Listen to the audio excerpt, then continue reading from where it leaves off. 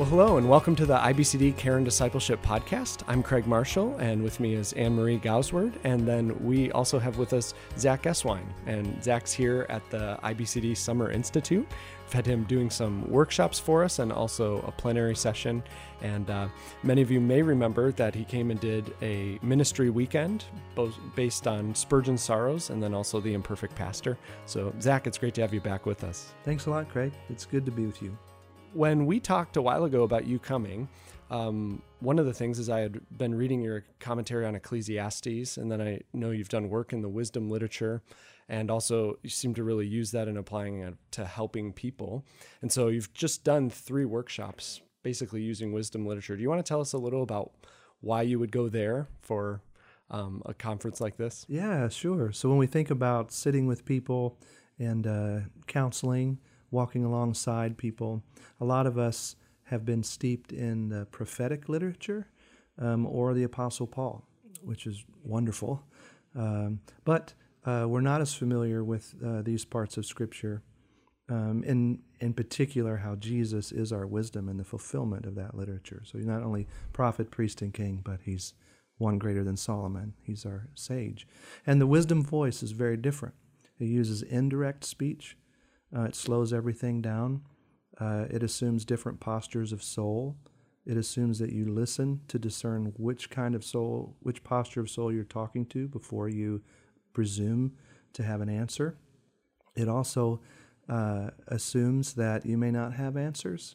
There may not be an answer in the moment, and you keep walking together to find it. And so those kinds of aspects of that voice are completing to us. They complement a prophetic voice, but also they remind us of how God speaks to us. So one of the things we talked about is just a reminder that in the book of Matthew, you have to wait 2 to 2.5 years, 2 3/4 years to hear Jesus say, "Woe to you."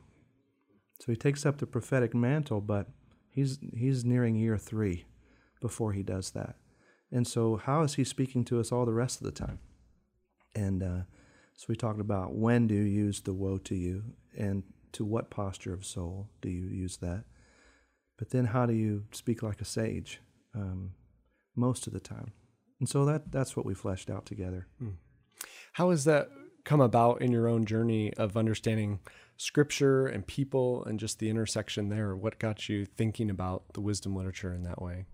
Well, I think it's pain.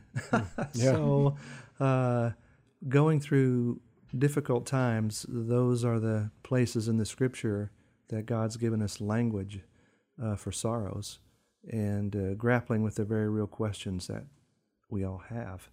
And so the combination of sorrows, but also it's where you just get to be an ordinary human being. The wisdom literature doesn't require you to know anything about redemptive history to access it. You don't have to know about David or Moses or Abraham. There's no conversations about that stuff. It just starts with being human and what you experience in this life under the sun.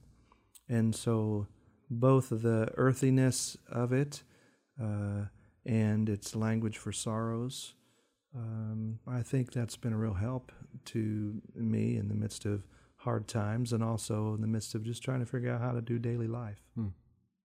Yeah. Do you find people respond well to the wisdom literature, that it's helpful to them as you're able to interact with them on that? Yeah, what I experience is a bit of shock at first because, we know this. We know that Jesus didn't speak to Zacchaeus or the woman at the well or the woman that washed his feet with her hair and tears. He didn't speak to them the way he spoke to the Pharisees in Matthew 20. We know that, but nonetheless, for a lot of us, our default is that woe to you place. Direct speech, right at the will, right now. And so to walk passage after passage, seeing the Lord Jesus not do that, and then connect that with how that same language is used in Job or Ecclesiastes, for example, is a bit shocking and then wonderfully reorienting. at its best, it's helpful for our toolbox as ministry leaders to others or in ordinary relationships. And it also can bring a sense of deep healing from the way some of us have experienced the misuse of speech in God's name. And so, yeah, we get a lot of help that way. Are there any passages that lately you've found helpful as you've been seeking to interact with people who are struggling? And if so, would you walk us through one of them? Sure. Yeah, one of the places I've been going to a lot lately is John chapter 21, particularly if someone is looking back at their life with regret, or they're in a season of feeling like they've lost a sense of who God is to them and who they are, and they're trying to make sense of how they merge in their soul in order to go forward.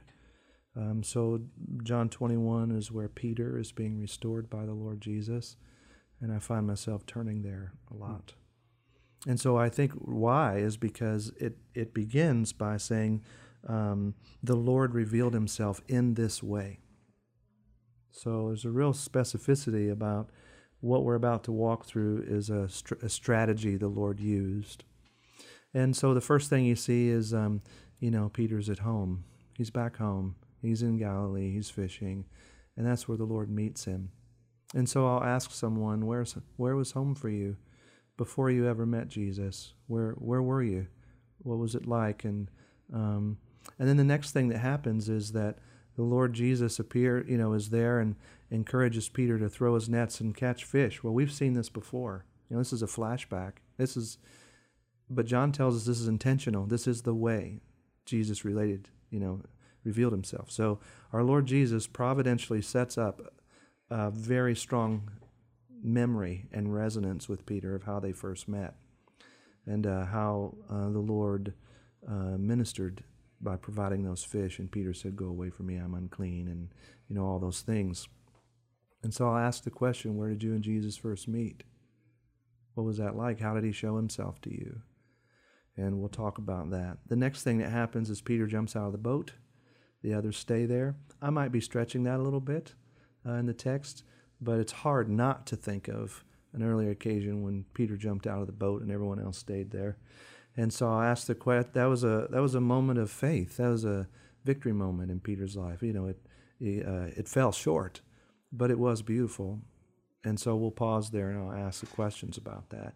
What are some moments of faith that you and the Lord have had together?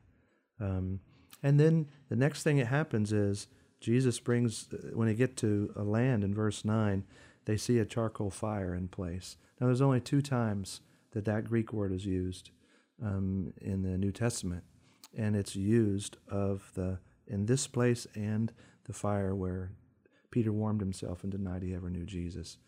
And because John told us Jesus revealed himself in this way, that's just not an accident that it's charcoal fire. And so now Peter's being set up to take a look at his worst moment in his life. Loaves and fish are broken, and eaten. I don't think there's any way that those guys could think about the Lord breaking bread.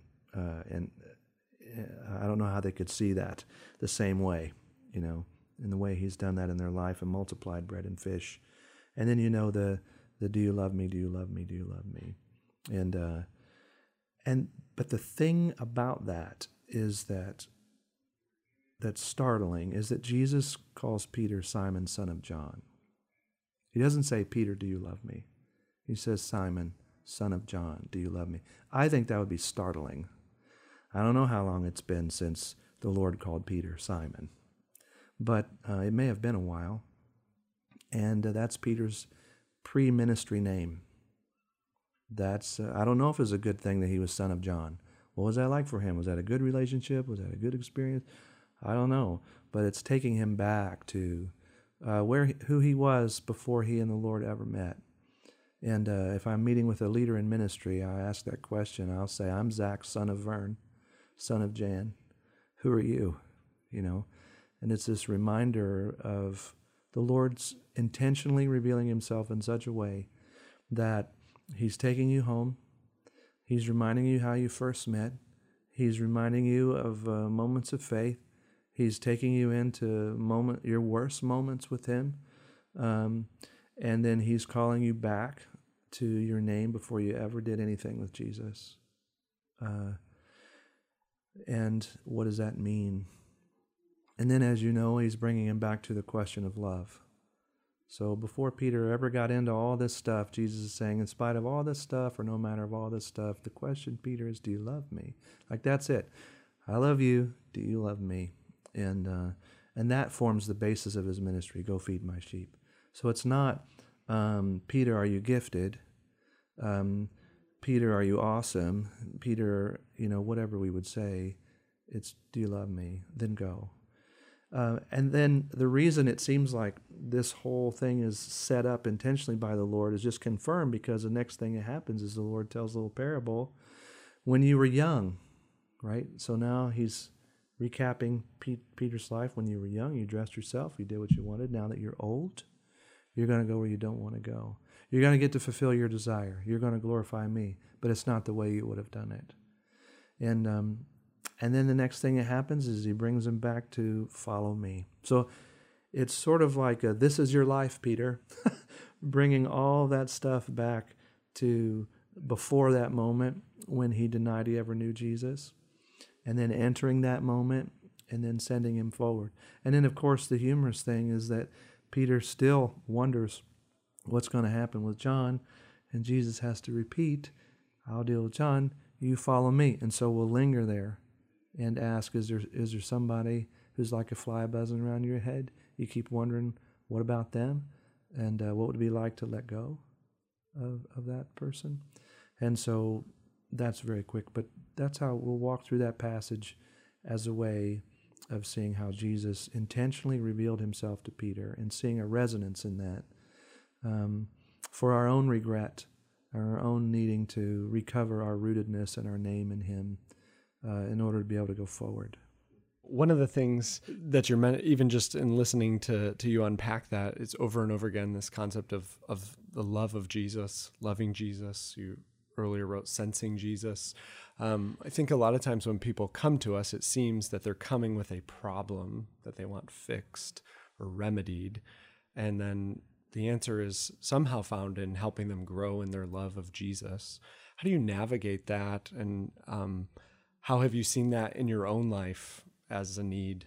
That's a great question. There's a lot to say there. I think in a short way, the first thing is an invitation to see Jesus, our Lord, more and more as he is rather than as I imagine him to be. And that's a lifelong task, and he's very patient. But just a subtle reminder that Jesus didn't speak English in the fullness of his humanity. He wasn't white. I'm a white guy from Indiana. I'm a white American from Indiana. He wasn't American. He would have looked Middle Eastern. He didn't watch Netflix. He didn't vote Republican or Democrat. He is a minority beneath Roman occupation. He has no electricity, no air conditioning. He just the obvious facts, just walking through them. The same with the Apostle Paul. He's a convert, a Jewish convert who didn't speak English, never wore a suit or a big watch with a goatee. Trying to get out from underneath my own, all the beautiful things about my culture, but out from underneath cultural veils to the Jesus of the Bible, and slowly beginning there, and then also seeing the loveliness of who he is.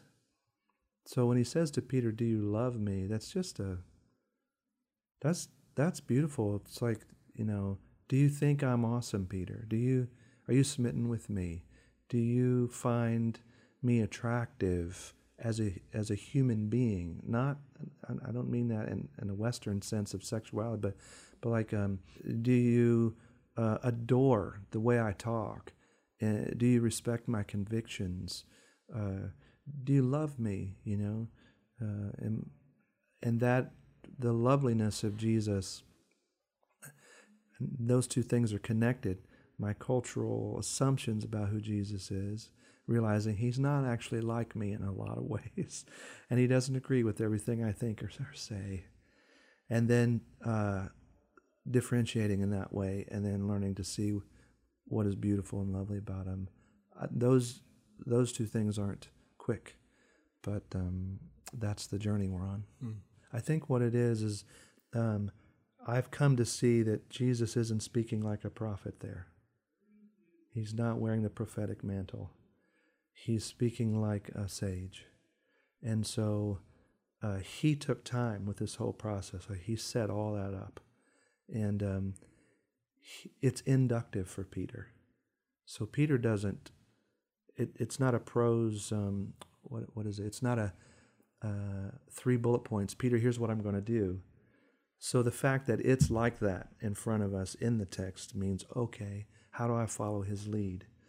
And knowing that that inductive process is going on, and Peter's encountering that, and he's having to make sense of that with each data point that unfolds.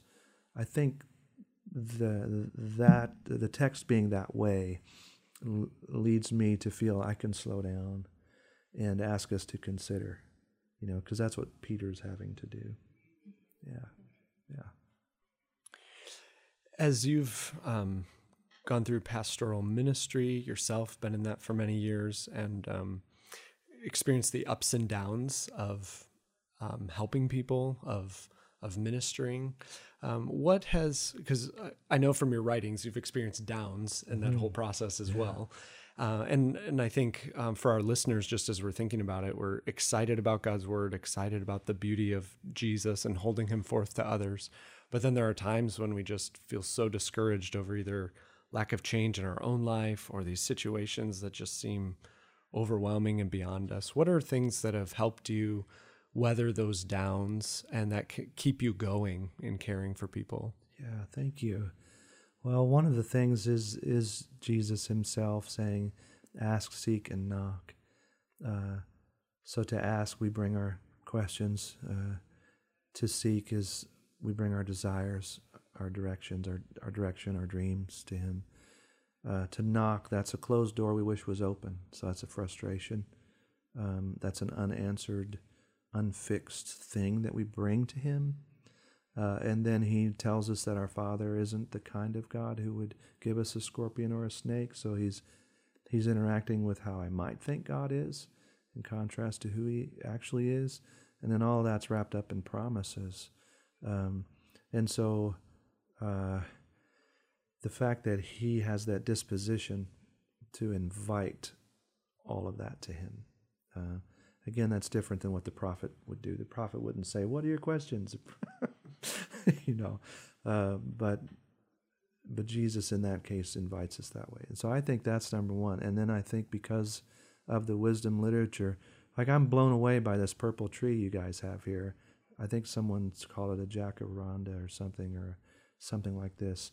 I've never seen a tree like that. And earlier in my life, I would have never noticed.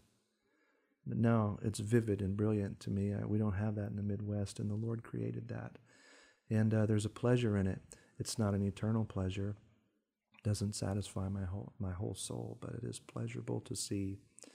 And so little things, the people who are in front of me, and a voice on the phone back home, having dinner, Father's Day, when my own storyline you wouldn't know necessarily that I could assume I would ever have a beautiful dinner on a Father's Day, and so learning to see that these little things that God's created in this world and given to us are meant for our pleasure, the beautiful, noble kind of sweetness to our soul. And then I just need people who people who know how to weep with those who weep, rather than change the verse. Teach those who weep, correct those who weep, silent treatment those who weep, undermine those who are weak, take advantage of those who weep, make fun of those who, whatever it is, to actually weep and be quiet. And that's rare in the world. and to find a friend or two that is able to give that to you, as well as rejoice with you. They're not trying to take your joy. They're not trying to guilt your joy. They rejoice with you. I think finding a few pockets of people like that, or I don't know how to get through without those gifts in Christ. Yeah. Well, Zack, it's been so great to have you with us again. We're so thankful for your writings and also the messages that you bring, and just the voice that you bring to us as we're thinking about using God's Word well as we interact with people. So it's been a real pleasure to have you here again. Thanks a lot, Craig. Thanks for listening to the IBCD podcast. While we aim to provide these resources for free, there are always ongoing costs to produce and distribute our material. If you've benefited from our resource library, we ask that you consider supporting IBCD financially. Even the smallest gift helps to maintain and grow our library.